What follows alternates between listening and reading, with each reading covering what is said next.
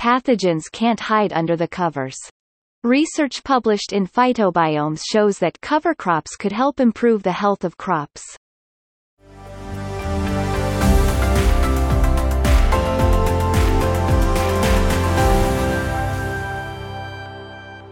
Not all crops are grown for cash. After the harvest, many farmers grow cover crops to protect the soil or increase nutrients in their fields. New research by Remy Maglione and colleagues shows that in addition to these benefits, cover crops could also help fight pathogens. While there are many known benefits to cover cropping, there may also be hazards. Cover crops are known to alter the microbial communities in the soil. But is the same true above ground? Could cover crops pass on pathogens to the main crop?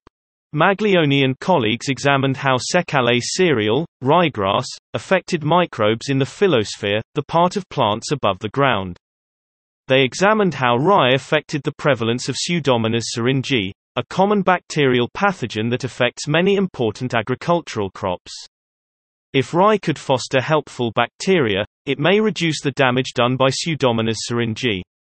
The team grew Pseudomonas syringae inoculated squash in fields that were overwintered under 4 different conditions: winter rye cover crop, chemically terminated winter rye cover crop, plastic cover, and bare soil. They compared the pathogen loads on the squash plants by culturing Pseudomonas syringae from their leaves. The team also characterized the microbiomes of over 2,200 leaf samples to examine how cover cropping affects the microbial community above ground.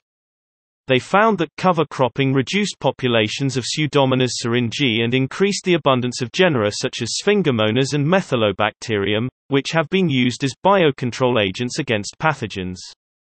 It isn't known for sure how rye prevents infection by Pseudomonas syringae, but the authors have some ideas. One possibility is that rye is an awful host. In their paper, Maglione and colleagues state, "The greatest effect of cover cropping on both the phyllosphere community and Pseudomonas syringae abundance was observed early in the growing season. Pseudomonas syringae begins life on leaves as an epiphyte but then must colonize host tissue through stomata or wounds.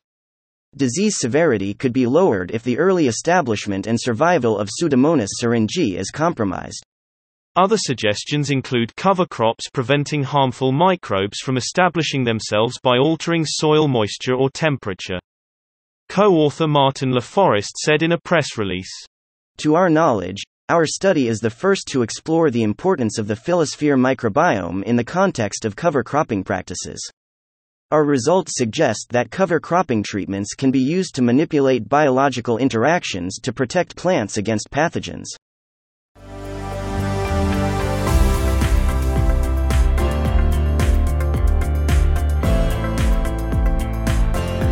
That was the audio version of a blog post on Botany One, available at www.botany.one.